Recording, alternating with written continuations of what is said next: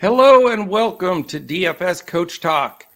I am Joe Sarvati, affectionately known as Coach, and I am joined by the one and only Mr. Gundacker himself. And we are here to tackle a really excellent Friday, March 11th slate, 10 games. Fired up, Gundacker. How are you, sir? You doing well? Yeah. I'm enjoying life today. We got baseball back. We had entertaining two games. Even the blowout for once was entertaining, thanks to the crowd heroics and the I don't know, Kevin Durant. When Kevin Durant is inspired, I don't think there's many people on this planet that can keep up. Incredible. Yeah, it's great. And we got baseball back, like you mentioned. That's awesome to hear. April 7th, we're kicking that off, or for throwing out the first pitch, whatever we want to say there. So fun stuff, good stuff for the DFS world. Keeps us motoring and busy. So great to have you with us. We're going to go through this slate. We're going to try to keep it short enough that everybody can catch it, get their early lineup set, contest, get everything set in there and ready to go for a good day. We both got busy days going throughout. Certainly you can join us here at Coach Talk. Say it, Coach Talk, easy for me to say. Go to dfscoachtalk.com. You can sign up there. We have as little as a 3-day pass for $10. You can join us today. Get that Friday, Saturday, Sunday. We got all of our PGA action with the Awesome Players Championship going. And then obviously tons of NBA action. Big slate, a Friday at 10 games. They followed up with 7 games on Saturday. So we got all kinds of action, Gun. So let's get at it, man. No messing around here. No reason to have to go too deep into the pleasantries because we're ready to make some money, get some winners to our people. That's what we're about. So we've got one 7 o'clock game. And again, DraftKings and FanDuel have the full 10-game slate. Yahoo, only 9 games. On Fridays, they like to skip that first game when it's a single, and just to get everybody up to speed with that. So the first game on the slate, Minnesota against Orlando. We have Minnesota favored by 7, a big fat 233. Very, very interesting game, but we do need some news, Gun. Anthony Edwards and Jaron Vanderbilt, along with Taurean Prince and Jordan McLaughlin, all 4 questionable. So that affects that rotation a lot. So hopefully we'll get that news. We know we will before lock for the slate because it's the first game. Only Jonathan Isaac remains out for Orlando. Game set wise, first night of a back-to-back for Minnesota, island game for Orlando. 2 very fast teams, 2nd and 10th in pace. Minnesota's been just buzzing up and down the floor the last few weeks. They've really been playing at the fastest pace, even faster than number 1 Houston, but they're both, get up and down the court, little Olay defense, and then get back down there and score. Defensively, Minnesota's actually been decent. They're 12th in defensive efficiency. Orlando down at 21. So the big question here, Gun, is how many guys in this early game are too many, or can we stack up a few guys? What do you think? Yeah, on the T-Wolf side, it will be news contingent, right? If Anthony Edwards doesn't go, it's certainly going to boost interest in D'Angelo Russell and Karl-Anthony Towns in terms of their floor and ceiling outcomes. And on FanDuel, they're so low price considering their ceilings that you can almost play them together and maybe even get to a third depending on Jared Vanderbilt's status and kind of go from there. It wouldn't be crazy to see a 30 fantasy point game at a 4,900 Patrick Beverley. So I do think I can get up to 3 of the T-Wolves, but that is going to be heavily news contingent. Conveniently for us, first game on the slate, the only game at that 7 p.m. time slot. So we should have plenty of time to make our decisions there. On the Magic side, it definitely gets a little bit more blurry. This is a team that outside of Jonathan Isaac, who's been injured for over a year, they're pretty healthy. They're working Markelle Fultz back in probably 15, 17 minutes at most out of him, and then they still have to tend to some of their veteran guys off of the bench. Terrence Ross, Gary Harris, RJ Hampton can be involved here. So I am a little less confident in the minute projections that I have on the starters for Orlando. And it's also a spot where we got to have a little bit of confidence in Orlando to even stay competitive, because Minnesota has a tendency to run teams off their court. Their offense has been really, really good, coinciding with this fast-paced style of play that they've been daring other teams to keep up and score more than them. And so far, many teams have not. And Orlando has been one of the teams with that lack in the offensive efficiency category. So there's plenty of pessimism about the Magic starters from a short entry or touring entry standpoint on a 10-game slate.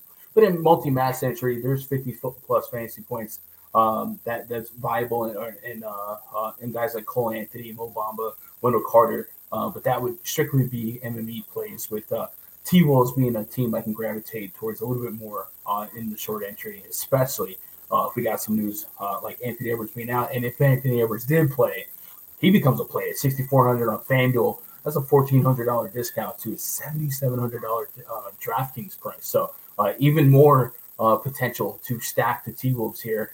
And you can make a case that you could get to all three T-Wolves at their FanDuel prices today, but it seems like an outlier or outlandish expectation to get all three with a tournament optimal result in a 10-game slate, especially would neutralize a lot of your late swap potential.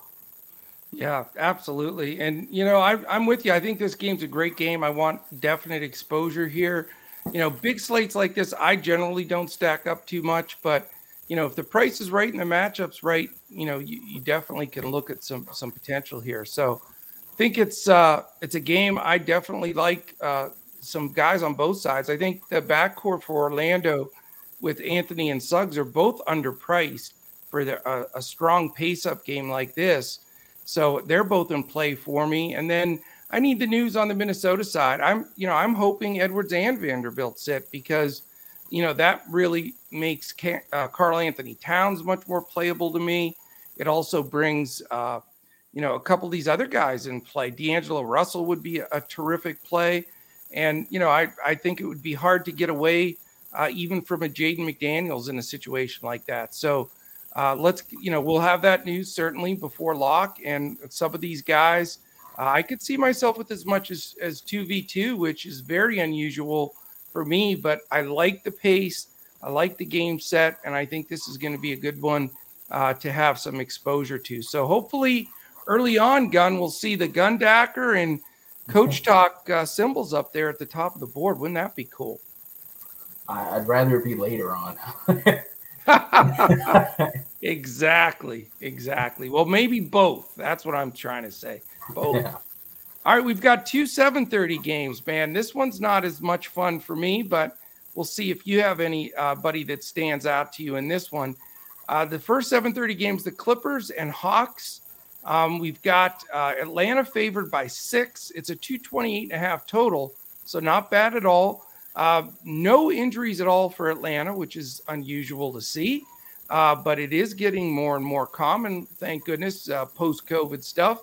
But for the Clippers, Covington joins their list of out guys with George, Leonard, Powell, and Preston. So this game really, I don't know, man. I just don't like the feel of it for that decent total that it does have. You've got two teams below average in pace at 18 and 21. You do have a decent defensive team in the Clippers that have maintained that top 10 throughout the season, even without their studs, Paul George and Kawhi Leonard. They're 8th, but Atlanta's defense does really struggle. They're 27th and just have not been able to put the pieces together defensively, but their rotation is a lot bigger. So do you like anybody here, Gunn? Because I just looked at this game wanting to try to find some guys that I liked, and I just could not feel comfortable. Yeah, like would be a stretch. Obviously, Trae Young would probably be the first guy off the bench for me if I had to line everybody up in the gym. I would draft Trae Young. I think he has the highest ceiling, not only in this game, but he does have a range of outcomes where he's one of the highest scorers on the slate. So that dog will hunt if he gets there, around 10K on both FanDuel and DK. Past that, it's pretty wide open. The Hawks having a clean sheet of injuries kind of like the Magic here. They can be pretty wide in the rotation. Guys off the bench, guys like Lou Williams, Danilo Gallinari, Bogdan Bogdanovic, DeLon Wright, Okongwu's been playing some center minutes and eating at Capella, maybe Collins extra minutes. So it can get pretty diverse pretty quickly. In a 10-game slate, we do like to prioritize minute projections because there's going to be plenty of minutes to be played tonight, and probably some safer and softer landing spots. But Trae Young's at the top here. If you told me John Collins was likely to play over 30 minutes than under 30 minutes, I would say this is one of the cheaper price points we've seen on him on both FanDuel and DK. And right now I put him at 28 minutes. I might tweak that tomorrow, or later today, tighten the screws a little bit, get to about 30 fantasy point projection, and maybe even grow from there. But it's past Trae Young like is a tough word. Reggie Jackson would probably be the guy in the Clippers I would have with the highest floor to ceiling ratio. It's coming off a 30 real point game. We know he's going to likely lead the team in usage whenever he's on the court. With the Hawks and their inequities on defense and their bottom 5 defensive rating, there's definitely a path to success against them in terms of fantasy points, and it has been through the point guard position. So Reggie could find some holes in that already bad defense, and on the season it's been with opposing point guards. We do not feel warm and fuzzy on an 8-4 price tag on a 10-game slate, but if he starts you off with 30 real points, maybe crazier things have happened. But past that, we talked about Marcus Morris. We know Robert Covington, maybe he's stretching out to 30-plus minutes. But how often are we going to get truly can't-miss outcomes from guys like Marcus Morris, Nick Batum? Yeah, Terrence Mann can pop here and there, but you throw Luke Kennard in the mix, Amir Coffey. It becomes tough to predict, and they've been very variable game to game. So I'm probably not going to get to a lot of Clippers with a high level of confidence, and then you can probably get me in the streets with a little bit of Trae Young and hope that the bulk of the rest of the slate's going to soak up a lot more of my personal ownership. Yeah, no, I'm with you, man. This game, I feel like I should have more interest, but I am so sick and tired of these Clippers. It's unbelievable what terrible games they'll throw in. Coffey, Batum, Kennard, man. I mean, you take a shot on these guys and they just completely, do nothing. So I have zero trust in those guys. I think Jackson's a little pricey. That's the only thing that bothers me there. If I went to anybody, Gunn, I'd go Marcus Morris just because I think his price is very fair and he does produce generally when he gets the minutes. So, he'd be the guy I'd lean towards that side, but I am not fired up about the Clippers. Trae Young is certainly very playable. His price at 10-1, very fair. He certainly could have a monster game if it stays close throughout. But I do respect the Clippers D. It's again, it's been top 10 all season for a reason. So just not 100% sold, but I could see Young sneaking in there. But you bring up a good point on John Collins. I've got him down for 31 minutes in my projection model, which makes him very playable at that price. I think he's mispriced because he missed a series of like 3 games there or whatever. I think the price hasn't caught up yet. But if he does get north of 30 minutes at that price, he could definitely make a lineup or two for me for sure. All right, man. Second 7:30 game. We're going to dive right in. We're keeping this train moving. We've got the Detroit Pistons and the Boston Celtics. This, screams of blowout potential. And go ahead, yell at your phones, computers, whatever. Coach, quit predicting blowouts. Well, I'm a game scripter, and I got to call them like I see them. And I do not like when my guys sit the whole fourth quarter, Gun. It pisses me off. So I'm scared of this game. It's, big spread, Boston by 2 touchdowns, 216 total. When do DFS-wise, you see that big of a total with that big of a spread with that small of a total, I generally want to run the other way.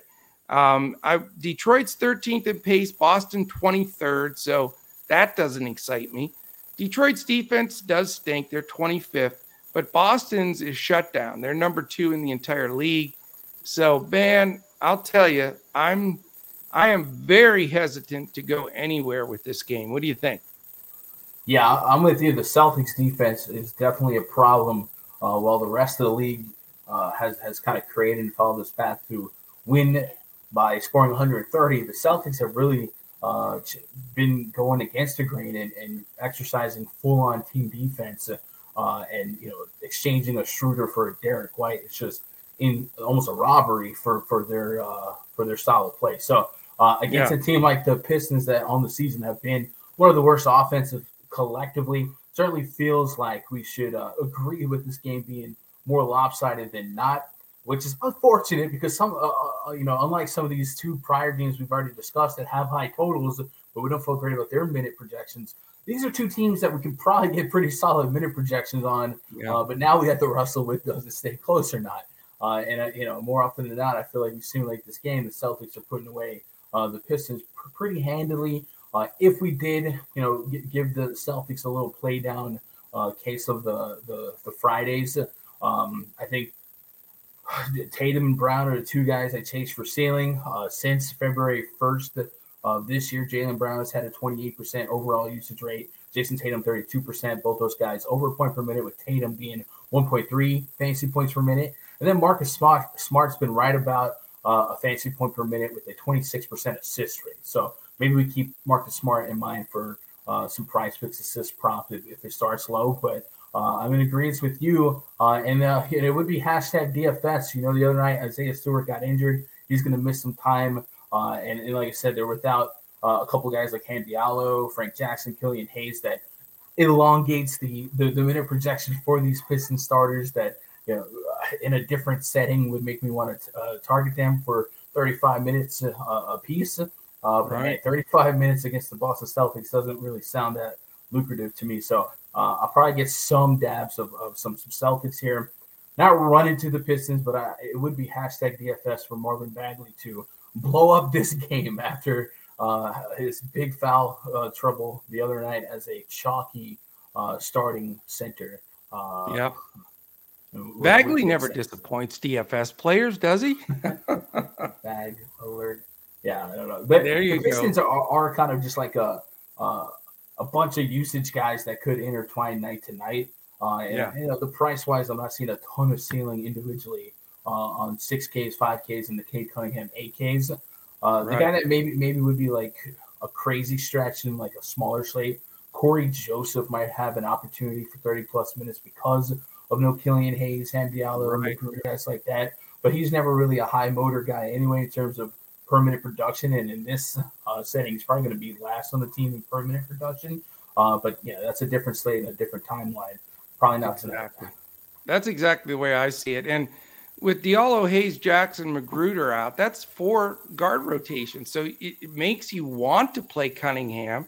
It makes you want to think about Joseph, because of just the minutes and but then you look at that Boston defense, man, and it's Marcus Smart and Brown and Tatum, the company, and the way they're playing, man, it's a huge risk. But, I can understand. I wouldn't argue with anybody from going with one of the Detroit backcourt guys or with Bagley again. I get it. I mean, there's Stewart is out. So, you can go there, but you got to really, you're rolling the dice because, you don't know how soon this blows out, if it, and what, effect that's going to have. But I guess, a small interest in Cunningham, if you're playing a bunch of GPPs, you could get a ceiling game from Corey Joseph. He's had 40 some fantasy points in the past. I mean, he could be a 10X guy, or he could do, 10 points for you. So it's a risky proposition, but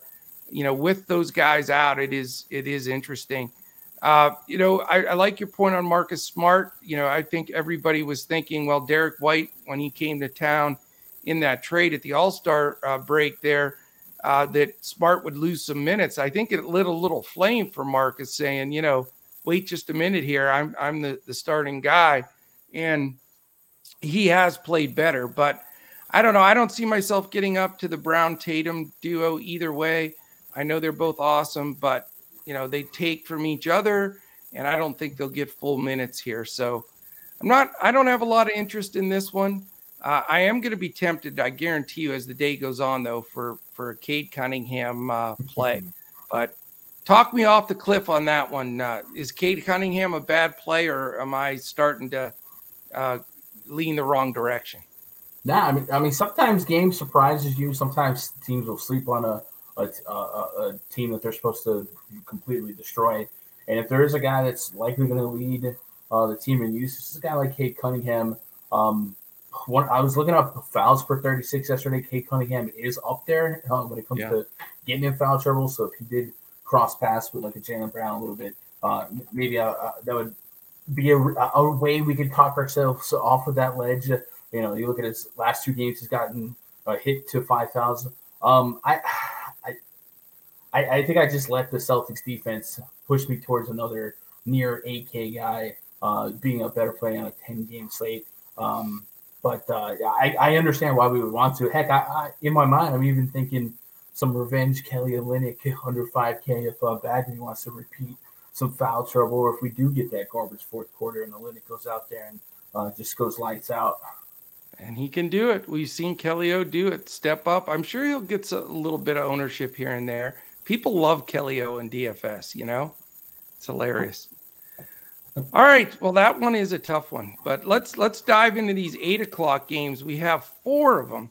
So let's get the ball rolling here. Charlotte Hornets, New Orleans Pelicans. Interesting game.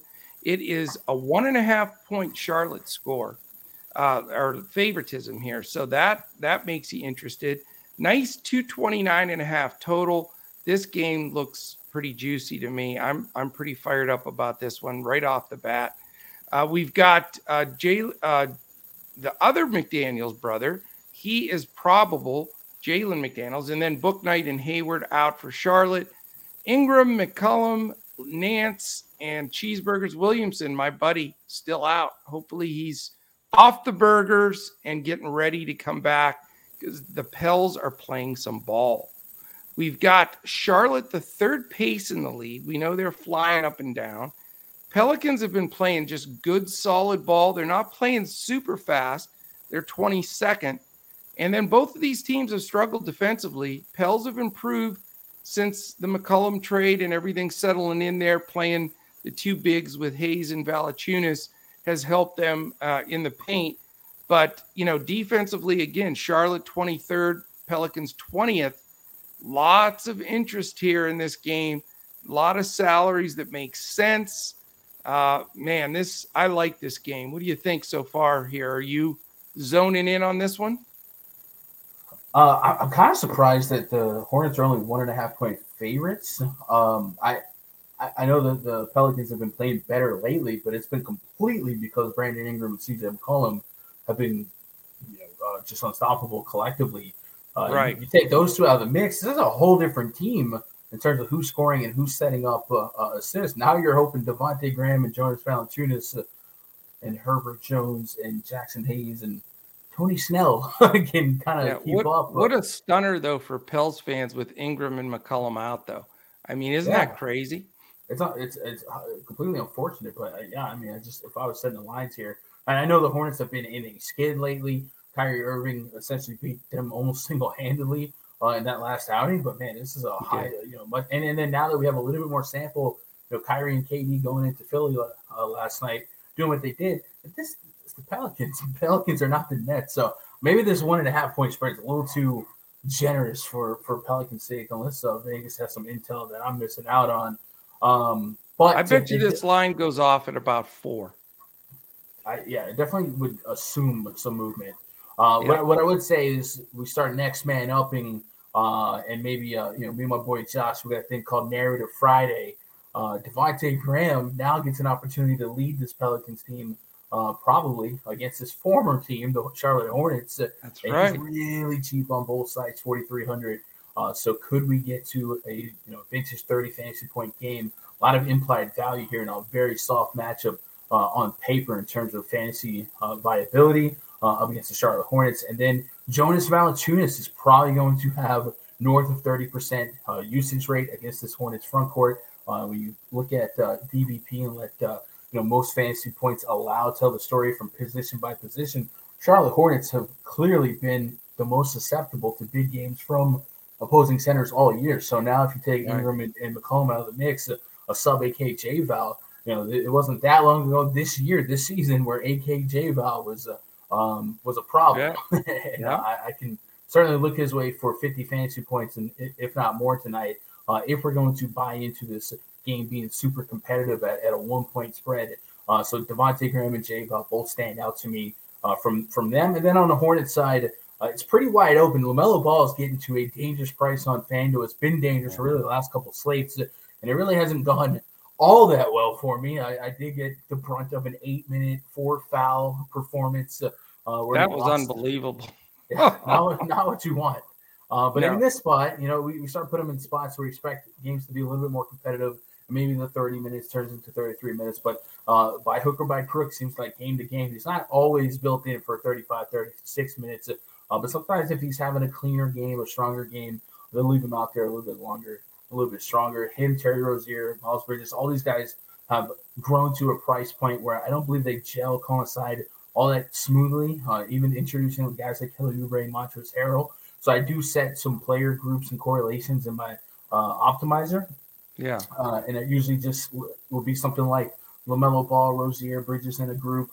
Never use more than 2 of these guys because I still want up to 3 Hornets, usually game to game, but it doesn't really correlate well to expect all 3 of those guys to have ceiling output. So I'll probably have a similar type of rule to follow today, putting X amount of guys and capping X of this group and this group. So it does sound like a good game to target. I'm pessimistic on the Pelicans' potential to keep it close, but Vegas knows more than Gundacker, and I'll let the salaries of Devontae Graham and Jonas Valanciunas really fill up a lot of my lineups.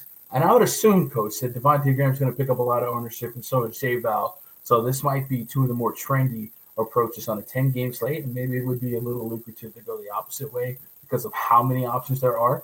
Sometimes ownership does get coagulated in the obvious spots, and the spots that are a little less obvious tend to go overlooked. Hence, Jokic 30% owned last night on the 2-game slate, stuff like that. But pre-flop, it looks pretty good.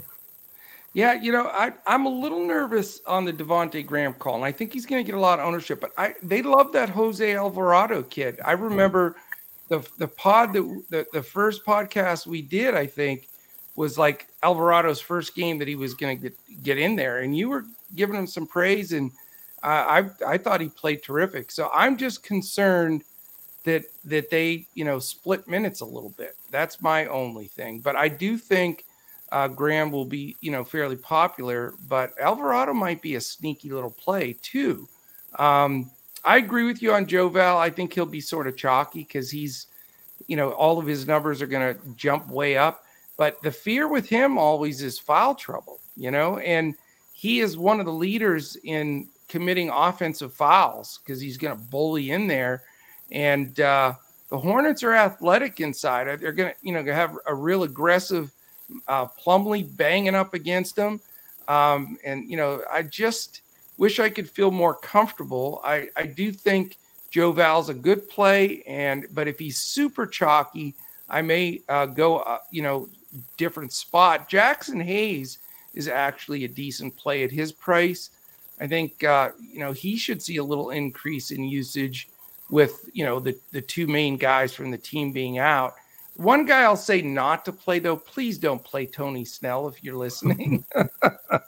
Do not do it. I know he's probably going to knock down 3 or 4 threes, whatever, but you're not a Tony Snell guy, are you, Gun? Are there Tony Snell guys? I mean, I guess there has to be. He's in the league and he's been in the league.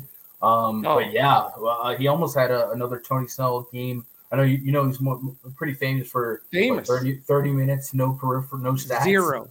Well, yeah. Against Orlando, his only accrued stat outside of 2 steals was 1 rebound.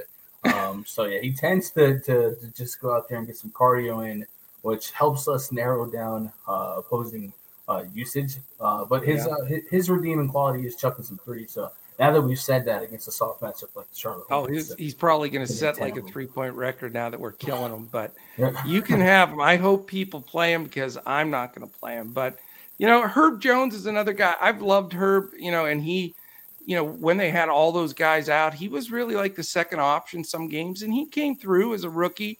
But, he's shifted way down the list now with obviously McCollum and Ingram when he, being healthy and being back. But Herb's not a bad punt either. He certainly could put up a 7-8X game easily. So definitely going to consider some of the Pels side. But I am super tempted to take LaMelo Ball because here's the thing. I agree with you. The price is a little too high. There is some risk. A ton of people got burned by that insane 8-minute game with all the fouls.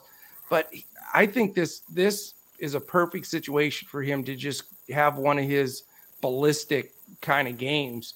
I don't think Graham or Alvarado are a good defensive matchup for him at all. I like the pace in this game. I think because he's so expensive and has drifted up, I think his ownership will stay somewhat lower than it normally has been. So I'm very tempted by him. I think he could be one of my pay up guys, if you will, that fits this very well. And I wouldn't mind going with a second Hornet here either. Rozier being a little expensive, but I'd go more towards either Miles Bridges or even a value play in PJ Washington. PJ only 5'2" on DraftKings. He's been getting monster minutes since he's been inserted in that starting lineup the last couple of weeks. And he generally produces. Now, he's another guy that can get in foul trouble, but he's going to be a little quick for Jackson Hayes. I mean, remember they play those two centers. PJ can go out there and knock down a bunch of threes when he gets hot. So I think he might be a good guy to look at there. And then they do have Harrell and Oubre off the bench, but I think, Ball and Washington are my initial targets here, I believe. And then coming back, get a little play on the other side with the Pels here, either a pay up to Joe Val or go the cheap route with the Jones or Hayes. But I definitely want exposure in this one, Gun. Yeah, this definitely could be one of the games I target for stackability. And I do think 3 Pelicans can get optimal. You mentioned Herbert Jones, the people that just look at the recent games and just focus on minutes played. They may not put context to it. First of all, like I said, you can't overstress the fact there's no Ingram and no CJ McCollum. But Herbert Jones was the victim of fouling out in less than 30 minutes last game. And then the game prior against the Grizzlies, they lost the fourth quarter. So it's very reasonable to suspect Herbert Jones is likely in line for 33-plus minutes should the game stay competitive. And looking ahead to the way this lineup shakes out, I would not be surprised if Jones was second or third in shot attempts. And against the Charlotte Hornets, that could definitely be fruitful at under 5K on both FanDuel and DraftKings. So I currently have him projected for over 30 fantasy points on both sites, and that's huge at that price. And I have him in 38 minutes. I might be a little bit crazy over the top there, but he's their best perimeter defender too. I think he's going to get the minutes. Yeah, I agree. And you just got to stay at foul trouble. Yeah, hopefully. This next game is really a head scratcher for me, and it's with Dirk and being a Mavs fan, they got absolutely waxed last game, and then yesterday being in Houston watching that incredible game against the Lakers, where they dropped 19 in overtime. You don't see that very often. The place was going nuts. I'll tell you, Houston is fired up for this team, and they're 17-49. But I think they're seeing, the hope here with Jalen Green especially, and Porter, all these young guys. Christopher played great. They are heading in the right direction, which is the first time I think I've said that about Houston in a couple 2-3 years. So it was interesting to see, but what a dichotomy of trying to figure this game out. So we've got the Mavericks in Houston. Mavericks are favored by 11 on the road after getting absolutely waxed. It's a 225.5 total. You've got a probable tag on Mr. Jalen Brunson. I've read he's going to play. The big one, though, is questionable on Dorian Finney-Smith, which is the glue defensive guy for Dallas. So we need to follow that one. And then you've got doubtful on Ntilikina, out Chris Hardaway and Pinson. They've been out. For Houston, you've got another questionable tag on Dennis Schroeder. He did play yesterday, though. Jayshawn Tate missed the game and Christian Wood missed the game. They're both questionable. So we have a lot of things to figure out here and, news that we need. Grubin, Wall, I always say those guys every day. They waste 30 seconds of my life by saying Grubin, Wall are out. But it's a tradition now. So figure this one out. I'm so glad you're on here with me because I don't know what to think. Dallas is the slowest team in the league. They're 30th. Houston, the fastest team in the league. So, okay, Luka, dial up Luka, I guess. But, Dallas is 6th in defense and Houston dead last. So is it Luka or bust? Is that how you start every lineup? Or am I seeing something wrong here? I don't know. This is a tough one to figure for me. Yeah, in my early projections, I have Luka leading the entire slate in fantasy points. And if you're going to lead the entire slate, a 10-game slate in fantasy points, there's likely going to be enough value to where we can give credence to those raw points. I'm right up there with LeBron James, a little bit above Jason Tatum, and we mentioned actually almost 10 points above Tatum. LeBron and then Luka are like 10 points above everyone else for me in my first run. So, yes, I want exposure to Luka, who very much could drop 60, 70 plus fantasy points. How chalky, though, Gunn? So I think on FanDuel it's going to be immensely chalky, 10.7. On DraftKings, I think it's going to come down to what value pieces do open up. We already discussed the Pelicans as a likely source of chalk value with several guys under 5K against the Hornets with a high pace, a high total. So probably going to catch some ownership. Maybe the 10-game slate dilutes it a little bit. So, we're probably thinking 30, 40%, but maybe it goes down to 20, 25. I think it does end up being Luka versus LeBron in terms of highest ownership in the stud department. But Luka against the Houston Rockets, I mean, you'll be wearing some egg on your face at the end of the night if you miss out on Luka and the Houston Rockets, and Luka drops 80 plus. So I think it comes down to expecting this game to stay competitive. It's 11-point spread to start the party.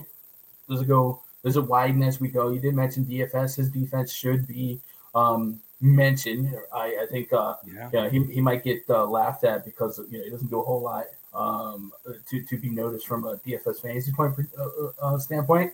But defensively, he plays a big role in slowing some stuff down and guarding that perimeter. So if he were to be absent, it certainly would be notable. But getting Brunson in there, getting Luka in there, Spencer Dinwiddie's been a great scorer, Davis Bertans.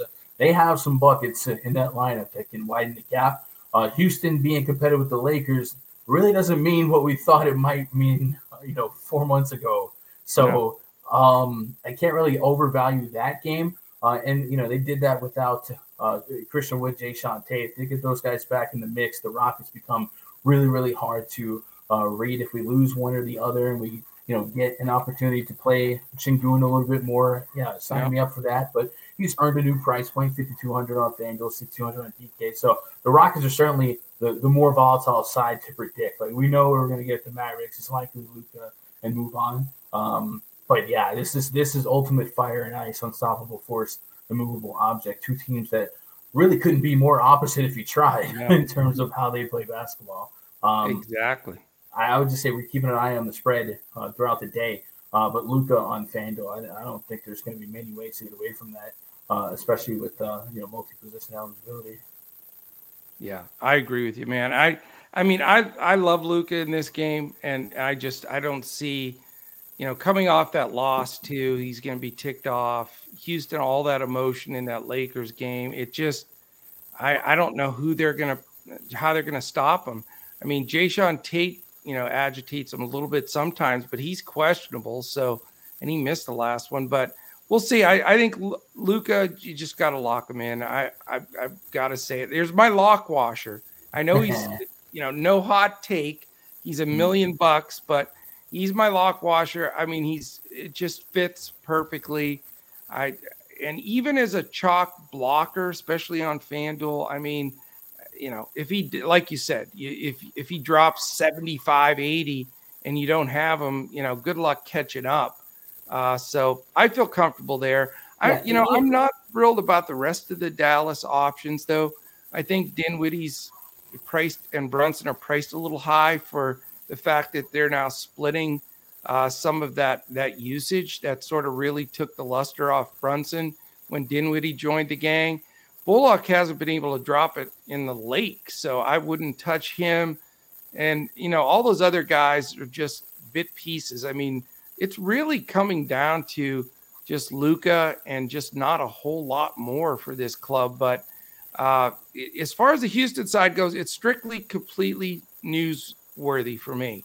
If Christian Wood sits again, Gun, I'm going to play Sengun. I don't care that he's up to 6'2", because he can play. And the Mavs don't stop bigs very well. And he's the kind of big that muscles in and, double, bonus in the bag. But if Wood plays, that spoils the whole strategy there, because obviously that's going to take a lot away from him. But I'll tell you what, I have been so impressed, and I've said it on for about the last week. Jalen Green, man. Yes. Oh, he has decided this is his team. And it was interesting walking into the Rockets game last night. It was sold out, and you had about literally 50% Lakers jerseys and 50% Rockets jerseys. But what shocked me is I had no idea, because I'm a little bit more out of touch with the Houston market, as far as being there. A lot of the jerseys were Jalen Green jerseys. So even though not many people have heard that much about him, he was a second pick and all that, but they are really behind this guy. And something happened about 5-6 games ago. The light switch turned, and you could just see he said, "This is my team," and he is the alpha now on that squad. He is Porter even, was giving the ball up to him, which I think was a struggle. Those two trying to position who was going to be the main guy for most of the season, and Gordon certainly has succumbed to letting Green go. So until his price fully adjusts, I'm going to keep playing the dude. I know Dallas's defense is really good, but this kid is playing with a confidence level right now, and coming off a game like that where he hit all those shots to beat the Lakers, I'm going to ride that train until he's priced out. So, Luka followed up on the other side. Hopefully Wood's out with Sengun. And I'm going to take that Jalen Green bus all the way to green money-wise. You know what I'm saying? No, I agree with that. Green's definitely – I know they have most improved player award year over year, but if they've had a first half to second half improved player on the second side of the All-Star break, Jalen Green definitely has his name in the hat in consideration. But yeah, Houston's just been a team that we can target a lot. I would also keep one nugget in the back of your mind here, and that's going to be Dwight Powell. I know it's crazy, but hear me out. They have been without Marquise Chris. I guess Kleybaugh's back in the mix, but I do like him in these pace-up spots. And if we lose DFS and Kleybaughh has to play more four, Dwight Powell could play closer to 30 minutes than 20 minutes, and in a pace-up spot could be more peripherals to get to. I think he would have been closer to 30 minutes in that Utah game, but he was in foul trouble. He fouled out against Sacramento, got 28 minutes in that one, and that last game beat a complete, utter blowout. So we're looking for some sneaky value. Maybe it's more of a DraftKings play because we don't usually want to surrender a center spot wholly. But I definitely would keep an eye on him if we lose DFS in this one and Kleybaughh has to start at the 4. I think there could be some extended run for Powell in the front court. And historically, I've liked him in some of the pace-up matchups. But, I'm with you on Jalen Green. The kid's looking like he's evolving. And I don't know what he did in the All-Star break, but it worked. Something triggered something there. I mean, it's like a different guy, but I got to love it. Very good, very sharp. Okay, let's go to this next 8 o'clock game.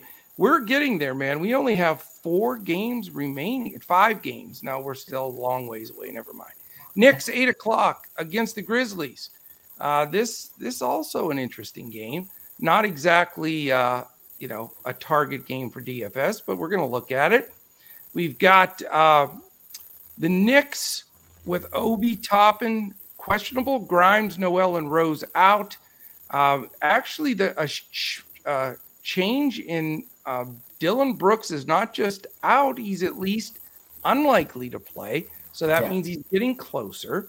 He's probably not going to play, but, he's getting closer. So that's one big thing that can affect the Grizz. The tough one with this one, though, is, you've got a pace issue with the Knicks at 25. Yes, Memphis is playing fast at 4th, but it's hard to get a real good pace going against the Knicks. And you got two good defenses. The Knicks, as bad as they are, 10 games below 500, or 11th in the league. Defensively, we know the Grizz have turned it on. About a month into the season, have been in the top 10 all year. They're sitting at 7th. So, yeah, this game is very interesting to me because I think you definitely can look at some Grizz players. But, my question to you would be, how much does that grinding sort of Knicks style of ball affect wanting to pay up for a Ja Morant, or even go mid-level, with a Desmond Bane or Steven Adams? Does that deter you, or are you still looking at the Grizz? I mean, in Matt Century, I'm never not going to have some Ja Morant at home. But yeah, losing some implied possessions because of the Knicks being as slow as they are certainly is going to alter the projection a bit. And with Luka Doncic being what he, in fact, on FanDuel, Luka's 10-7 and Ja's 10-1. That's a $600 stone's throw. Doesn't make sense. I'll be able to go and get Luka in a more implied matchup for a spread that's kind of similar, just a couple of points. So in the 1v1, I'm always going to land Luka over Ja here. It just makes too much sense metrically. The Knicks have been playing a little bit better. They're passing the eye test. RJ Barrett, Julius Randle kind of taking over, playing more minutes, especially RJ Barrett hitting that second gear as they moved on from Kemba Walker, what the freak? Walker. Michael Walker. Michael Walker, you got baseball. Walker.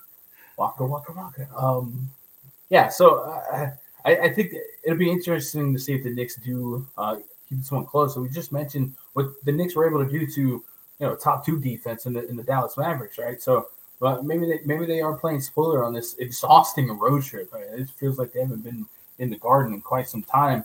Right. And even in back against the wall spots, they've been getting it done. They're out here putting big numbers up there, competing. They haven't really been on a big wrong side of a blow in quite some time. They're still the Knicks. They still like to get 20-point leads early and blow it, but it's good to see it against the Mavericks. They didn't. So I do think on FanDuel 8,600 on Julius Randle and RJ Barrett being there as well. If I can get away with less than 10% equity in those two for 150 lineups, I'll get it. But past that, I'm not going to run too much on the Knicks side. On the Grizzlies side, like you said, Ja Morant is going to lead the team in usage. As long as we're going to continue to get more games without Dylan Brooks, even with Dylan Brooks, I expect them to still have a 25-30% usage rate game to game. He's going to be the guy that I like to target the most. Point guards against the Knicks have been my favorite spot. What it is interesting here, and I created a case against Ja Morant earlier just by pace total and Luka being a couple hundred more. Ja Morant is also going to get a lot of his points in the paint, likes to run to the rack. And the Knicks don't really surrender much in the paint. They're actually one of the teams that restrict points in the paint. So if Ja Morant can't parlay those trips to the paint into fouls, this is going to be a hard matchup to get shots over the elongated hands of a Mitchell Robinson and a Julius Randle. Knicks allow the 3rd fewest points in the paint in the league behind Miami and Boston. So just incredible company. And unless, like I said, Ja Morant can turn some of that into free throws, which, for a guy who leads the league in guard points or shot attempts in the paint, and his free throws are just kind of okay here and there, 8, 10 a game. So I think it's easy to justify Luka over Ja Morant for 600 more on the 10-game slate. There's just going to be enough salary savings to accomplish that. So generally, I think I'm going to be kind of low in this game, just based on prices, pace, and everything in between. But I think it is worth watching the Knicks as they close out this road trip and see if RJ Barrett and Julius Randle can make another statement game against teams where it doesn't matter because it's Western Conference, but it is feathers in the cap being able to go out there and take a game against the Mavs, and if they can come and get one against the Grizzlies, that's easier said than done. I don't know that many people that can beat the Mavs and Grizzlies in back-to-back games. Yeah, this game to me, I mean, first of all, you read my notes on Ja Morant. That was my point exactly is, he still wheels and deals in the paint, more than anybody in the league. And the Knicks are stingy down there, with Mitch Robb blocking everything, Julius Randle, even Taj Gibson off the bench still as a force in the paint, and doesn't let stuff up easily. So I don't see how, it's hard for me to justify the same price basically for Ja that Luka has with playing the worst defense and fastest pace in the league. So it just, I don't see how you can really play Luka and Ja. I mean, you really scrap and at that point. So I just don't feel comfortable in this game. It really, the Knicks, I don't know if they can put two games in a row together like that. And they did grind the Mavs down to a halt pretty much in that last game. I think they had 77 was their final total. So, yeah, that's scary. And I don't know if I want to pay up that much for RJ Barrett and Julius Randle. They really have become a two-man show there, which does, is nice. There was a lot of more shots being dispersed amongst the team in the beginning of the year, but now it's pretty much just Randle and Barrett, but they're expensive. And the Grizz are tough defensively at home. They do play at a fast pace, though. So, I could see going with one of the two, Randle or Barrett, but those are the only two guys I'd consider, and the price just isn't that great to me. After Ja and, that price, again, being a little much when you compare it with Luka, where do you go from there? Desmond Bane at 6'6", Jackson at 6'5", if you trust him. I'm just not thrilled with this game, man. I think like I say, when you have 20 teams going, identifying some games to pass on ends up being massive. I think that's a key. And this is just one of those games that I just don't think fits my build. Yeah. I think if we're gonna be light on Ja Morant in terms of going for shots via points in the paint, I know Jaren Jackson leads the league in blocks per 36 this season, but fifth on that list is Mitchell Robinson, and the Grizzlies actually are tied for most blocks per game allowed. So on DraftKings, Mitchell Robinson being under 5K.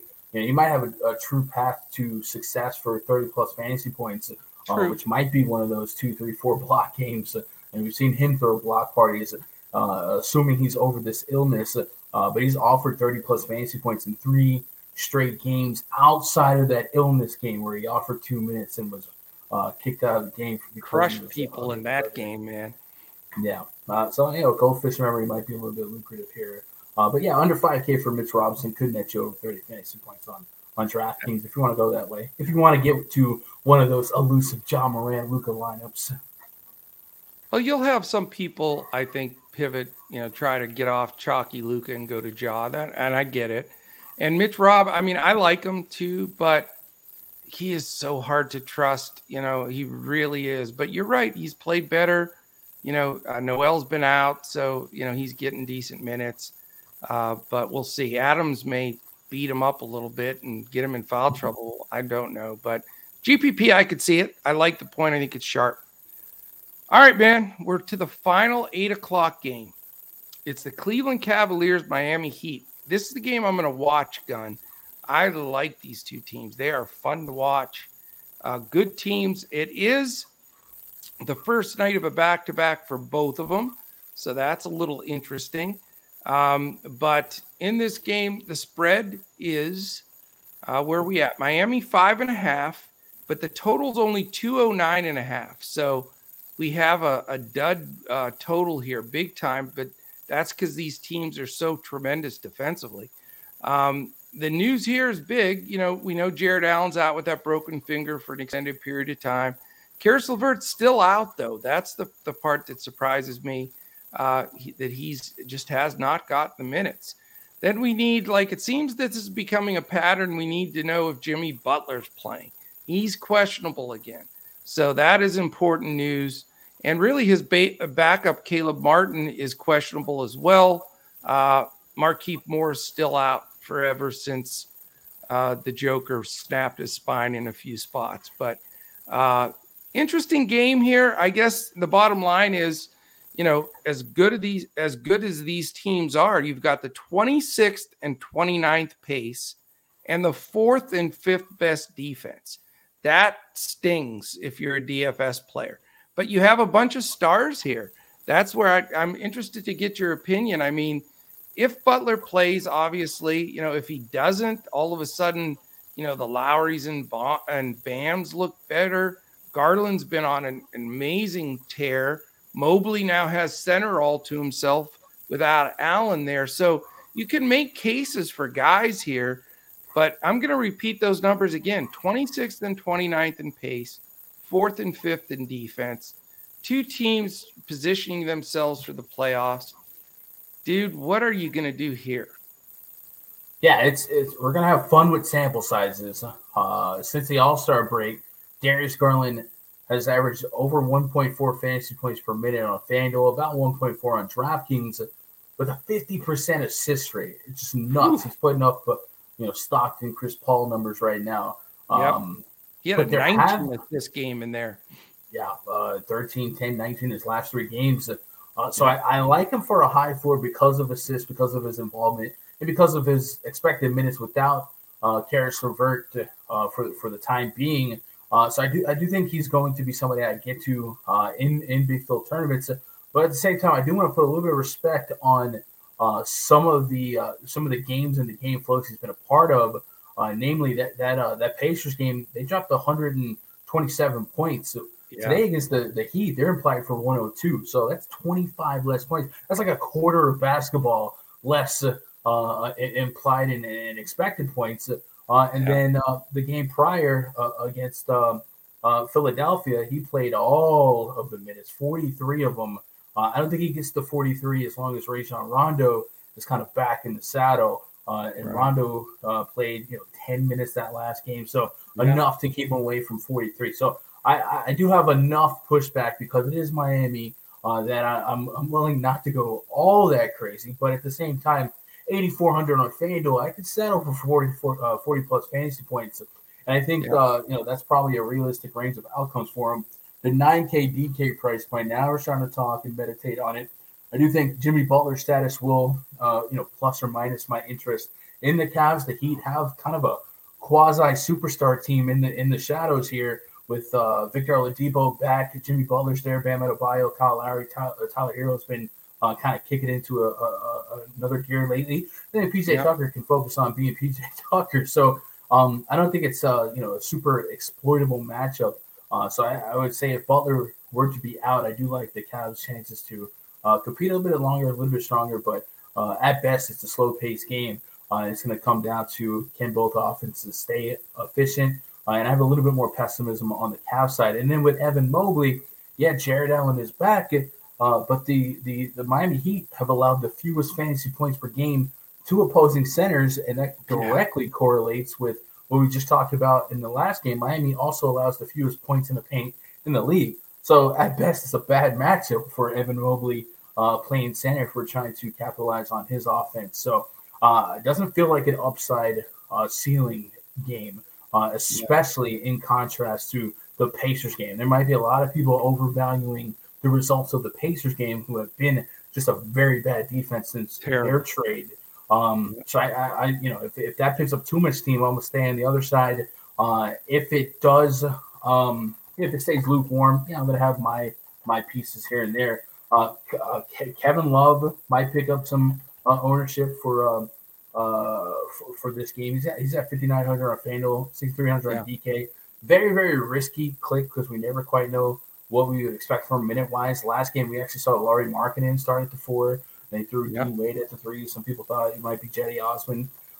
If we build on the fact that the Heat allow the fewest points in the paint, that leads us to researching what do they allow from downtown. Well, they become a funnel defense. The Heat have allowed a top 5 amount of points per game via the 3-ball, and Kevin Love can be a sharpshooter for them if they need it. So I do think in big field tournaments, you might catch me out here playing some Kevin Love, hoping it's one of those 10-plus three-point attempt games against this Miami team as a catalyst to stay close. And because Garland has a 50% assist rate, he's going to be positively correlated with everyone. So I probably can still get up to 2 Cavs, but just as a overhead, I feel like you got a glass ceiling based on the total, based on the paces and whatnot. If Butler plays, I think the Heat are going to be kind of reminiscent to the big 3 Warriors with KD, Clay, and Steph Curry. You just don't know who's going to pop game to game with Butler, Adebayo, and then the hero off the bench. Obviously, Depot is going to be limited for a while, but there's a wider range of outcomes in terms of who offers the most here until prices start to normalize. If Butler doesn't play for another game, I think Kyle Lowry under 7K on both sites. Something to keep in mind is that his assist rate likely to rise a little bit here, going to be a little bit more involved. And also Kyle Lowry and other members of this team can pickpocket. We got Jimmy Butler averages 1.8 steals per game, Lowry 1.2 steals per game, Bam Adebayo 1.5 steals per game. Yep. Darius Garland will turn the ball over, and the Cavs turn the ball over, I believe, the second most in basketball behind the Rockets. Yeah. So let that sink in. Rockets being fast-paced, sloppy, bunch of rookies. Here come the Cavs with a bottom 5 pace, and they're still turning the ball over quite a bit. Yeah. And it's kind of like Brett Favre, right? You throw a lot of touchdowns, you throw a lot of interceptions. That's kind of what's happening here with Darius Garland. If you're going to get 19 assists, it means you're passing the ball a lot. So there's going to be some turnovers to boot, 4-7, 5-7 in his last couple games. But in a site like FanDuel or PrizePicks, when those turnovers become plus 3s on the other end, especially for a team like the Miami Heat that will get steals, it could be an upside spot within in front of our face in what's generally a slow pace and low total spot here. So I want to get to some Heat. It would be a whole lot simpler if Jimmy Butler sat this one again. But I do believe he was listed as out with a sinus congestion. So I would kind of be surprised if that held him out 2 games in a row with like 4 or 5 days to recover. He's a strange dude, though. You never know with him. That's for sure. I did catch as a young buck going to a Brett Favre reference. Man, that for our super young listeners, Brett Favre used to be the quarterback for the Packers before Aaron Rodgers. So there you go, man. I like it. The young buck with the Brett Favre call. This game, I'll tell you, man, like I said, I want to watch it because I love basketball. I think these 2 teams are really strong teams, but there's a lot of questionable situations here. I mean, it's going to be a playoff type atmosphere. The D's will tighten up even a little bit tougher. I think Butler plays too. I've got him listed in as of right now. I know they're on the first night of a back-to-back. Maybe he sits tomorrow. So the guy that I'm really interested in a little bit here is Bam. Bam's played phenomenal the last week or two, couple of weeks really. And I think, losing Jared Allen's a bigger deal than people are talking about. I know he's not the flashiest guy, but he is a defensive-minded dude, and he allows Mobley, with his athleticism and size to really, create some difficulty defensively as well. And, having Allen out of there changes the whole concept of everything, especially when they bring Love in, because he can't defend you or I anymore. He can't move. So, I think Cleveland takes a little bit of a step back defensively. And you also can attack Darius Garland. He is the weak link defensively on that unit. So, if Butler sits, I like Tyler Hero in this game. If Butler plays, I think Butler's very playable at a fair price on FanDuel. He's a little expensive, but on DraftKings, but I think you got to consider him. And if not, then Bam is in play. So as much as this game is a little bit of a step back and concern, I do think paying up for one of the Heat guys at home, it is a real statement game. I think it's a game where, they want to protect their position at number 1. And I think a Bam or Butler or even Hero, one of those guys, I don't think I have the courage to go two of those guys unless Butler sits. It wouldn't be a bad, Hero Adebayo duo if Butler does sit. So I have some interest there. Not a lot of interest on the Cleveland side because, they're priced right. Markkanen's been decent. Again, Love, you like you said, could be sneaky off the bench, Mobley, but none of them are like dead cheap. You have to pay a few bucks for them. And Garland's pretty expensive, and they'll certainly be focusing their defense on Garland for sure. There's no question about it. But hey, Garland's been somewhat unguardable lately, but Miami's certainly going to try to slow him down. So a really good game, a fun game, and I'll have some Heat exposure probably in this one.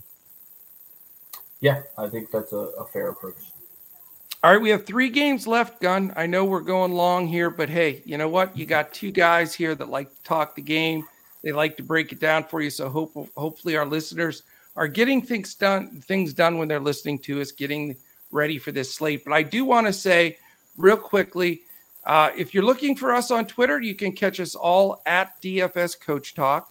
I am at Joe Sarvadi, JoeSarvadi. Where can they find you on Twitter, Gun? Twitter.com/Gundacker. There you go. Simple enough. And on YouTube? YouTube.com/Gundacker. Yeah, I a pretty unique name, man. I'm able to get it pretty easily with all these mediums out there. That is awesome. And we're DFS Coach Talk on YouTube. Obviously, check us both out. We've got we're posting pods and live streams every day. So we would love to have you check us out. I think the combination of the way we both break down games gives you 2 good looks at really getting that initial build in for sure.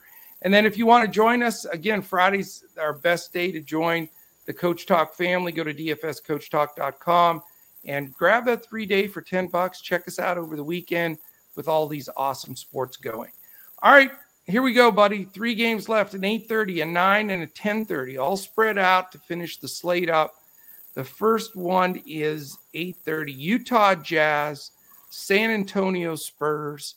Utah is going to be without Bogdanovich, who's been firing the ball pretty well recently, but he's out. For the Spurs, guy that hasn't played very much, K-Cock is probable, but Keita, Bates, Jop, and Josh Primo don't look like they're going to go. They are doubtful, and Primo's been looking better. Romeo Langford still hasn't made his debut. So a lot of these regular rotations are in for both teams. It is also the first night of a back-to-back for both of these squads. So that is something that we have to be aware of, especially with Pop in the mix. You never know what he's going to do. Utah's 19th in pace, San Antonio 6th. Utah 9th defensively, San Antonio 19th. So sort of one of those games like I think is going to get lost in the shuffle because it just sounds like a boring, non-interesting game. You've got Utah favored by 7, but this total's decent. It's 230.5. You can't really shake a stick at that. And then you've got your another superstar point guard. And another option, if you don't go with Luka or Ja, it's DeJounte Murray, who seems to be the darling of DFS. So I don't even know where to start with this game. Like I say, it seems like the forgotten game in the mix. But, we may be able to pluck out a couple of good plays here. Does anybody stand out to you? Yeah. So first I want to talk about a concept that I don't know that the concept itself gets slept on.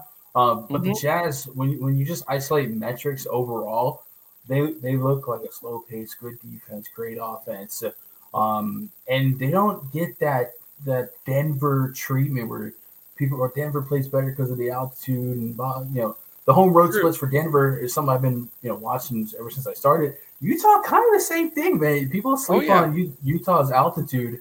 They can be up to 6K in the air as well. And I think in maybe correlated to this is Utah's home numbers tend to look better than their road numbers.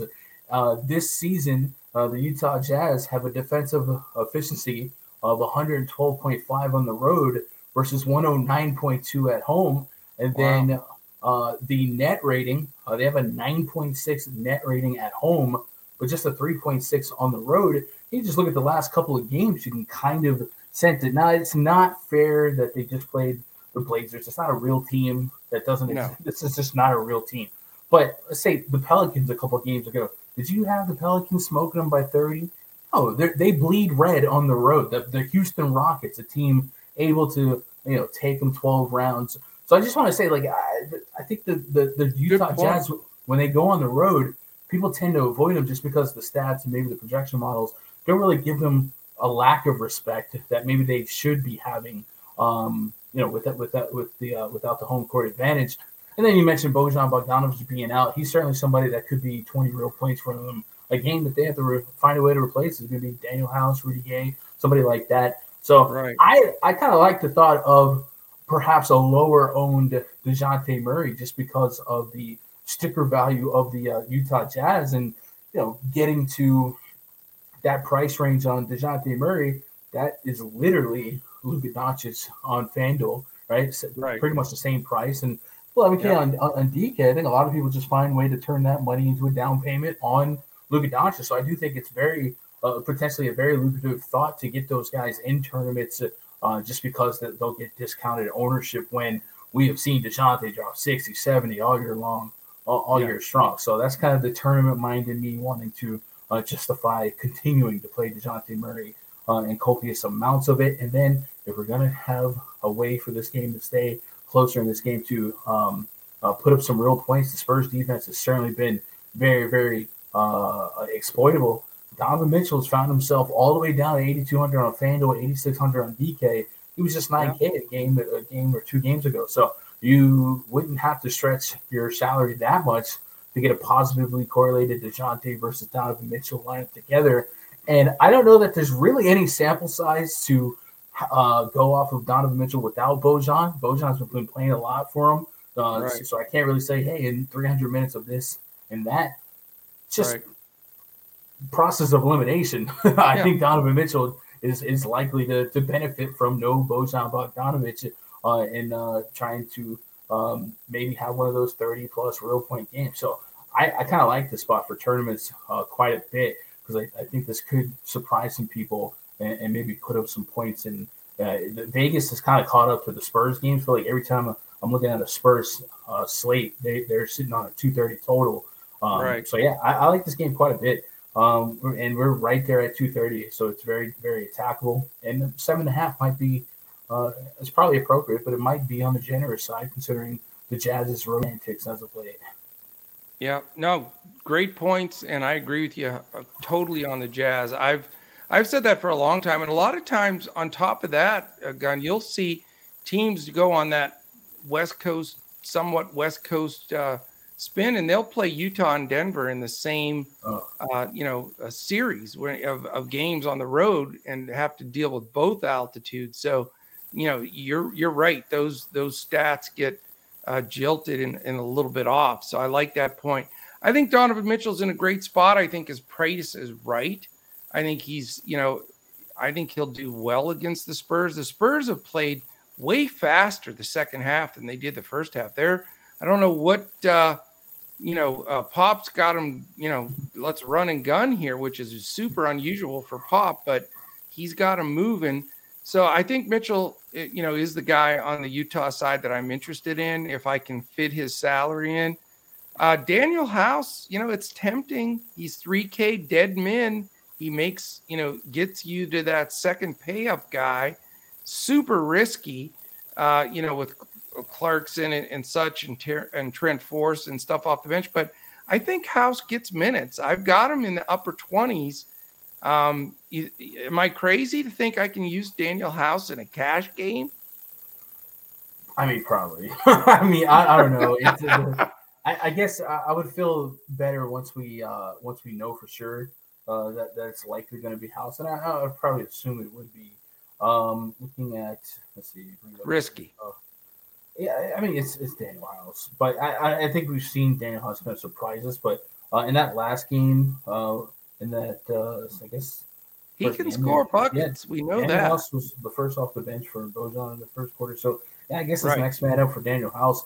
I would guess there's still a range of outcome for like Rudy Gay to get extended minutes, maybe a little revenge on him. But yeah, I guess it would be House. So if you got a 25 plus minute as a projection for Daniel House, I certainly think there's crazier things. And then they picked up NEW from that Pelicans trade. They only used them in the complete and utter blowout there for the end of that Blazers game. But Snyder's had a couple days to kind of think about what he wants to do here with this rotation without Bojan. And sounds like they're going to have to play without Bojan for a little bit. He's got a bruised right leg, so he might miss a couple games. Yeah. It's going to be interesting. I'm going to certainly be looking for all the coach speak and beat writer news I can, but man, it makes sense. House is a vet. He knows how to score the ball, and it gets me that avenue. If he gets 28 minutes, like I have him projected for, I'll take that at 3K because I can get that second stud in. But again, there's risk involved. And then, Mitchell, like I say, if I could get to him price-wise, I will. I don't know. I mean, I love DeJounte Murray. Don't get me wrong. It's just this slate, man, with the point guards and the pricing. And I just don't know if I can get there. And I always get just a smidgen nervous with Pop when he's on either side of a back-to-back that he sits somebody the extra 3 or 4 minutes, which means a lot. That can really sting. So I don't know. Not interested in any of the other Spurs, though. I know that the Jazz have not been great defensively, but you take those 8 guys, I'm not even going to waste your time mentioning all of them. There's just so much disbursement of usage and shots. There's no rhyme or reason to it. And, Pirtle versus Gobert, basically Spider-Man versus Spider-Man, big, slow dudes that are going to slow each other down. So, for me, it's all about Mitchell, maybe House, and then probably going to move on down the road. I might get to a little bit of Gobert under 8K. The Spurs allow the 5th or 6th most blocks per game, and they also allow the 3rd most points in the paint per game. Now Gobert is not a guy that typically takes more than 5 to 8 shots. No. But with Bojan out, Bojan could be 10 to 20 shots, and they find a path that's working in the paint against the Spurs. They might just build on it. And of course, if Gobert has one of those big block games, certainly not outside the realm of possibility for him to get you a 50 fantasy point game. We've seen him do that against Houston, 2 games against San Antonio this season, and he's averaging 29 minutes per game with 43 fantasy points on DraftKings, 43 at 7,400. So it's a great starting point. And if we can squeeze out a little bit more ceiling, I wouldn't mind getting to just a little bit of that. Don't have to get too crazy with it, but I do think the matchup says that it's justifiable. And then we mentioned DeJounte's matchup here. Outside of the Brandon Williams disaster that happened last time out, it's been one of the better last 5 matchups for point guards. Doncic dropped 76, SGA dropped 64, McCollum dropped 39 in 30 minutes, and KPJ dropped 43 in 40 minutes. So it's definitely not outside of their own possibility to put a big usage guy like DeJounte Murray in this spot and get you a 60 plus. The range of outcomes for him to outscore Luka certainly are low, but they're not 0. It's like the odds of you getting killed by a cow are low, but never 0. So I don't mind I'm afraid of cows. No, I'm just kidding. I don't mind some DeJounte. If I open up ownership projections and DeJounte's sitting at single digits, man, I'm going to be there for some leverage. I think you're going to have people that are going to really try to pivot off of Luka and go to DeJounte because, I mean, he has been solid as hell. You can't go wrong with him in any stretch. Gobert, though, his price is right. I get that. But I've watched so many years now, they just never, ever go to him, and he never shoots anything at all. I mean, it's like he doesn't even post up, just either a lob or he just rebounds. And it's so frustrating when you roster him, you just like use the dude. They don't use him. So who knows? He can back into it with a 15, 18 rebound game too. So you never know. All right, Chief. 9:00. Toronto Raptors, Phoenix Suns. There's an interesting matchup as well. We've got coming into this game as far as the spread, it is Phoenix only by 6, 221 average total. We know that Anunoby and Malachi Flynn both out for Toronto. For Phoenix, it's Cam Johnson, so he's out of there. Kaminsky, Paul, and Sarge still out for the Phoenix Suns. Coming into this one, first night of a back-to-back for Toronto, island game for Phoenix, 24th in pace for the Raptors, 9th for the Suns. Defensive rating, Toronto's improved. They're up to 13th, so in the upper half. And we know Phoenix shutdown team, they are 3rd. So a lot of volatility to this game, a lot of high-price guys too, which is a bit of a concern. But, certainly there are guys that can break the slate from either side here, whether it's a Van Vliet or Devin Booker, certainly at the top of the list. But you don't get anybody on the cheap because these two teams, have been scoring the ball. And games in Phoenix, they clamp down a bit. So definitely some volatility here, trying to find some properly priced guys that fit. And there's not just a whole big laundry list of guys here that I'm racing to because I don't want to pay up some of these prices. But is anybody standing out to you? Yeah, I think individually you can just say that Devin Booker is a little too cheap on DraftKings. If he was 10K today, if he was 10K, no one would argue with it. It makes a lot of sense for no Chris Paul and then no Cameron Johnson. And Cameron Johnson can be 13 to 20 points off the bench for them as well. Then, of course, no Chris Paul.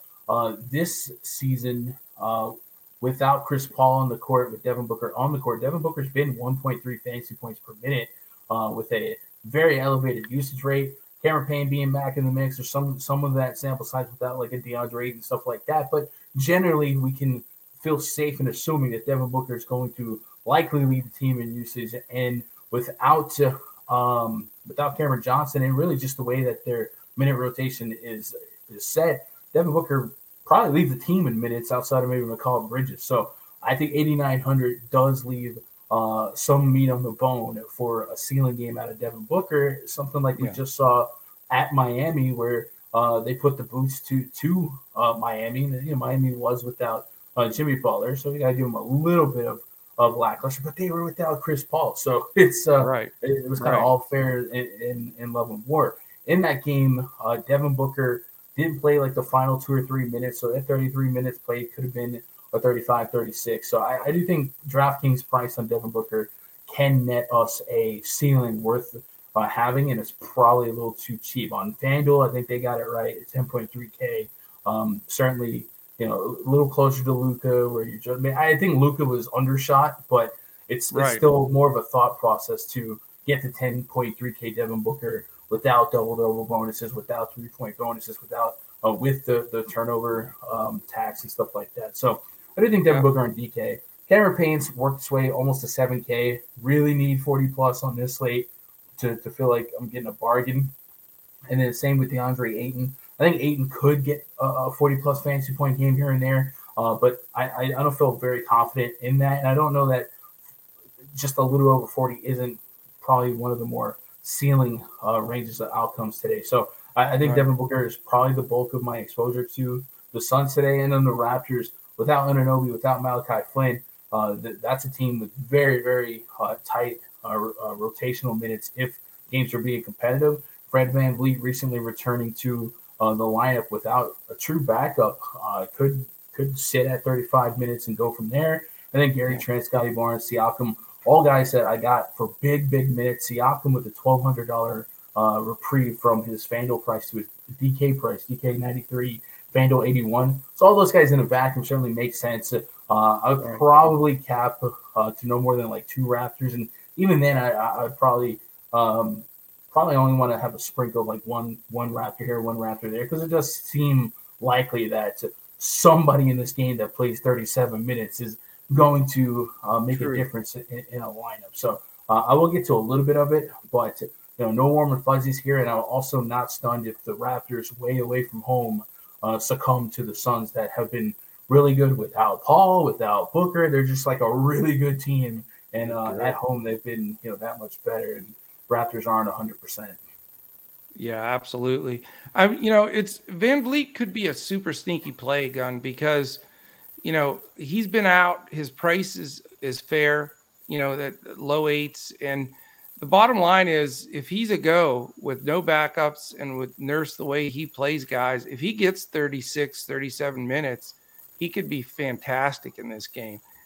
People forget what a great defender Chris Paul is defensively. He's just an irritant, and not having him in there, you're not going to get that same level of defense from that backcourt, whether it be Payne, Booker, Holiday, Shamet. None of those guys can defend anywhere near what Chris Paul does. So I'd love to slide Van Vliet in there, real sneaky at low ownership. I think he could be really dangerous. The other Raptors are just priced a little too high for me. Trent at 6'6", Barnes 7'5", Pascal, Siakam at 9'3", just a little bit high. Yes, they'll all get big minutes, but it's in Phoenix. Phoenix is great defensively, so not really looking to go that direction.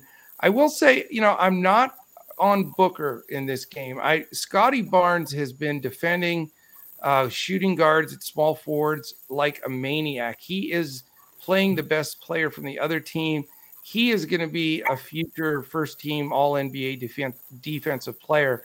He's a rookie, and he's taken on these guys. So his length, I think, can really bother Booker. Yes, Booker will get some extra shots, especially with Cam out and some different guys. So I get that, but I think that at that price, I'm going to go elsewhere just because I really do respect Barnes' defense, and Toronto has been defending better in the last couple of weeks. For Phoenix, it's tough because that price on Payne is ridiculous to me. I think it's jumped up so quickly. And then, Mikal Bridges can get you there, but he's so inconsistent, with big games and just average games. So Bridges is a consideration. You can go cheaper even with Crowder, has the potential. Those shots have to go somewhere, and maybe some of them fall to Bridges or Crowder in that spot.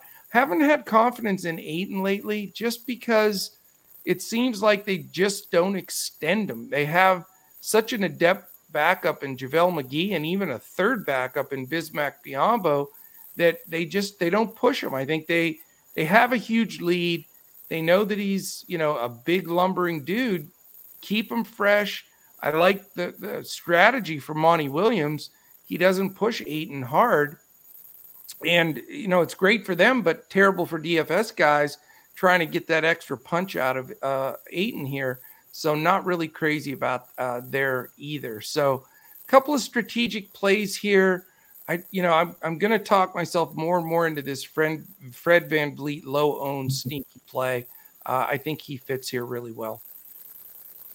Yeah, that all makes sense. I want to have a stronger read on Ayton's involvement. We've seen some games where they don't get to Biyombo and just use McGee, but then a lot of those games are without Devin Booker the last couple of games. So not quite sure if Biyombo's in just due to foul trouble here and there. But lately it seems like they're more susceptible to Ayton and then only McGee, which also doesn't make sense because they gave Biyombo that contract. But yeah, I get the pessimism there. But I'm with you on Payne. Payne probably was overcorrected in price due to a couple of slates where everyone was out and he was just doing it all. So yeah, it's hard to believe that there's a lot of meat on the bone at that price with Booker back in action. Yeah, I agree. All right, man, we're down to the last game, believe it or not. This marathon preparation. Just listen to this, everybody, and you're going to be set. It's going to be Takedown City. Gundacker himself guarantees it. Last game, buddy, 10:30. Late game sweat, late game hammer game, all the different things you can call it. And it's, believe it or not, our lovable Los Angeles Lakers. And I'll tell you, after that game, LeBron was pissed against the Rockets. He stormed off of that court. He was so furious. If you saw the last play, he let Şengün shoot an open three. He was like, screw this. And he stayed in that corner and walked off the court as quick as he could. So interesting to see how LeBron's attitude's going to be in this game against this Wizards squad. But you've got Washington on a road trip now. They just started on their first night of a back-to-back on a West Coast trip against these Los Angeles Lakers. Certainly, the wheels have fallen off, plus some for the Lakers, but it is only a 4.5-point favoritism for the Lakers. It is a 228 total, which is very respectable. So, it's interesting. No injuries at all for Washington. So they're the other team now with a clean slate. For the Lakers, you're not going to believe it, but would you believe LeBron James is listed as questionable? Have you seen that yet this season? Yeah, once or twice. Taylor, THT also questionable. And then we've got Malik Monk probable.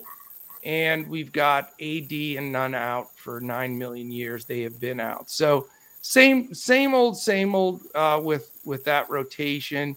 We know Russ stepped up and had a decent game, but man, I'll tell you what a train wreck the Lakers are. Really, the Wizards are a train wreck too.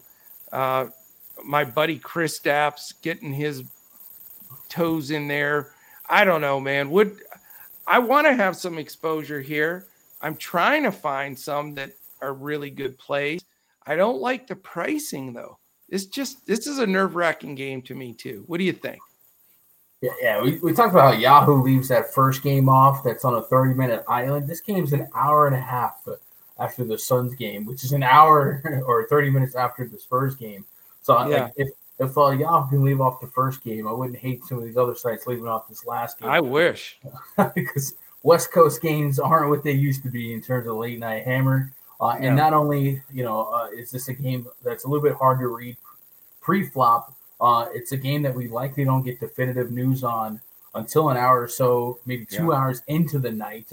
So we can't really make confident clicks that far out. And, one of those decisions is, does LeBron even play? And then, is LeBron playing center? Is Dwight Howard playing center? Porzingis in the lineup? Or is that a lineup they want to put Howard size out there? So we don't quite truly know what Frank Vogel is going to do. And then there's been a lot of clouds over Russell Westbrook's involvement going forward. And there's been some speculation that they could even relegate him to the bench. So it's a really, really unfun, awkward spot to navigate. I think my approach on the 10-game slate is I'm probably just going to throw my hands in the air and don't do anything with this game. I think with LeBron, sure, maybe I want to get to a little bit of LeBron just because I have him projected as a chance of being the top fantasy scorer on the slate. But I got Luka right there, similar. I got Luka like half a point above him right now. And then LeBron's, I think his value for me is a little bit higher if he starts at the 5. And, Porzingis could require some Howard looks to crank this game off, especially if we get, some of those cues into O's like a Monk, like a TAC, somebody like that. So it's a really, really annoying game. On the Wizards side, like Porzingis it's got you think about it at 6K on FanDuel because the Lakers have been that bad, but at 73 on DK, you probably just step away from the vehicle. And then Kyle Kuzma, is he worth all of 9K with Porzingis in there?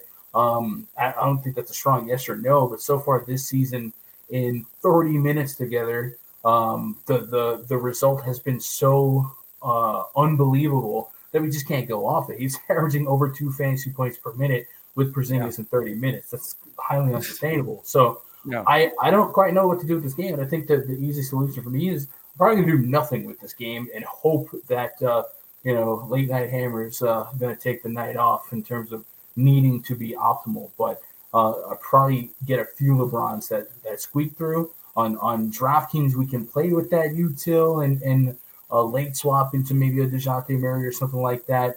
It's probably going to involve some 2v2s because of the price points. But generally, I think if it locked right now and I had none of this game, I don't think I'm missing out on much pre-flop.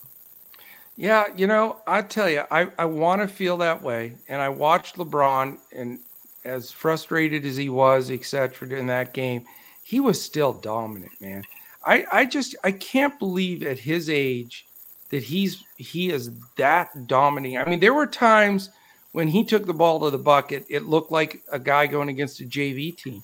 I mean, it was like, is this really still happening? I mean, I saw LeBron play through the years. I saw him as an AAU player in sixth grade in Western PA when he was in Ohio, and just he's always looked so much better than everybody else. And I just seeing him in person last night, I thought, I cannot believe this man for this many years has played at this level. So I say all that to say this: if he starts at the 5 and Porzingis starts at the 5 for Washington, he will eat Porzingis for lunch, dinner, and a late night snack. So I am really tempted here, Gunn. I know it's massively risky because number one, if he's a late scratch, you're screwed because it's by far the late game. But can you imagine though, if we can sit on him here, have him in the holster, everybody else is going to be afraid for the reasons we're saying, and he could throw 60, 70 on the board against this depleted Wizards team. I mean, they've given up defensively. I mean, when they took Gafford out of the lineup and decided, okay, we're going to score, I mean, with the front line of Kispert, Kuzma, and Porzingis, they can't guard anybody in there. And LeBron couldn't get a 3 to drop. He has games where he's off. But if those start falling, I'm tempted to dial up LeBron as my second pay up guy. And if I have the courage to buy down to like somewhere on the board, I've mentioned, some of these super cheap guys, Daniel Houses and stuff to gamble for a LeBron, could be a slate breaker. I'm tempted, man. I'm thinking about it. And, he would be the only Laker that I'd go to, but it could be fairly sharp. You think? Yeah, like I said, in my first round projections, I have LeBron and Luka, and then there's everyone else 10 points later.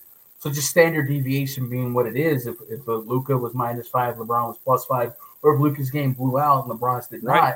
not, it makes a whole lot of sense. And then LeBron has moved to power forward center eligible on Right. DK late. Luckily, they didn't make him center only like they did that one day, and he didn't even play center. It makes no sense, but I'd love to Yeah. start with Luka and LeBron and build from there. I mean, I'd feel pretty darn because I have them projected as 1-2-2, but not 1-2-2. You know what I'm saying? 1-2 Yeah. also. Uh-huh.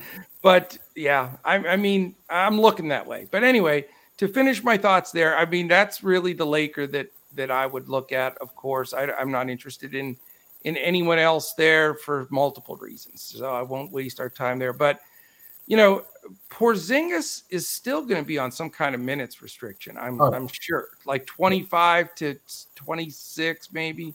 I don't know, but I don't see going there. Although he's so cheap that he can put up those numbers quickly, but probably not going to risk that on a limit. And then I guess if I do roster LeBron and all hell breaks loose and he doesn't play, I guess you can find a way to pivot to Kuzma and make something work, as a backup plan. And Kuzma's played fine, and it's in LA. He always wants to stick it to the Lakers, the revenge narrative. They gave up on him. So, yeah, I mean, maybe that's my out for talking myself into risking and going with LeBron because Kuzma could be a backup play. That's probably the way I'd look at it. That's the NBA TV game, so maybe that means a little bit more. It's not quite ESPN or TNT or anything like that, but maybe that means a little bit more to LeBron. And past all that, the sense of urgency to win is pretty high. I think they're just going to be a play-in team just because it's hard to be worse than they are and not be, I don't know, the next team up. But yes, the Lakers' sense of urgency to figure this thing out is never going to be higher than it is the next game, and then the next game, and then the next game when they continue to lose. And if losing against the Rockets in that fashion is going to be a bad taste in your mouth, and it might require some drastic instant action. And then, of course, you got the Westbrook narrative where after that last home game, he publicly spoke about how the home crowd in LA has not Terrible. been. Yeah. So, yeah, a lot of days of our lives going on here. Not quite the Ben Simmons Philly-esque situation, but apparently it's been pretty nasty. So this is a game that could get really weird from a narrative perspective if the Lakers come out flat. Yeah, there's no doubt. It's an interesting one. I mean, we'll see. We'll see how it rolls out. I think we would get LeBron pretty low ownership for LeBron under these circumstances. So we'll see how that rolls, my man. But that is it. We have got it. All 10 games under our belt. We're ready for this huge slate Friday. Really appreciate you joining me, man. This is always fun. Gives me a good perspective, sets the table for the entire day. So anything you want to mention or plug or get out there? Where can they find you? What would you like to do from there? Anything else? Yeah, today at 2 p.m. Eastern, I'll be live on my channel. And then an hour before lock, I'll be on the Awesemo channel on Live Before Lock. And then, are we doing something tomorrow, Coach? No, you usually come on Saturdays. I haven't looked at the I'll be on your deals tomorrow. Yeah. Yeah, so tomorrow we're because we have a good Saturday slate, 7 games. Yeah, 7 games, some fun games on that. So tomorrow, yeah, they go hang out with us live and interact with chat. So yeah, come on over. Sounds fun, man. We'll do it. All right. Thank you so much, everybody, for listening in. Hopefully this gets you some takedowns. Let us know. Shoot us some questions, comments. I'd love to hear from you. So really appreciate it. Gun, great as always. I'll be with you tomorrow on your live stream, like you said, and we'll just try to get a hot streak going this weekend. Just try to clean it out. Let's get it done. Lockwasher City for the wins. All right, man. Appreciate it. Thank you, everybody. Have a great one. We'll be back with you tomorrow when we look to crush it in NBA DFS.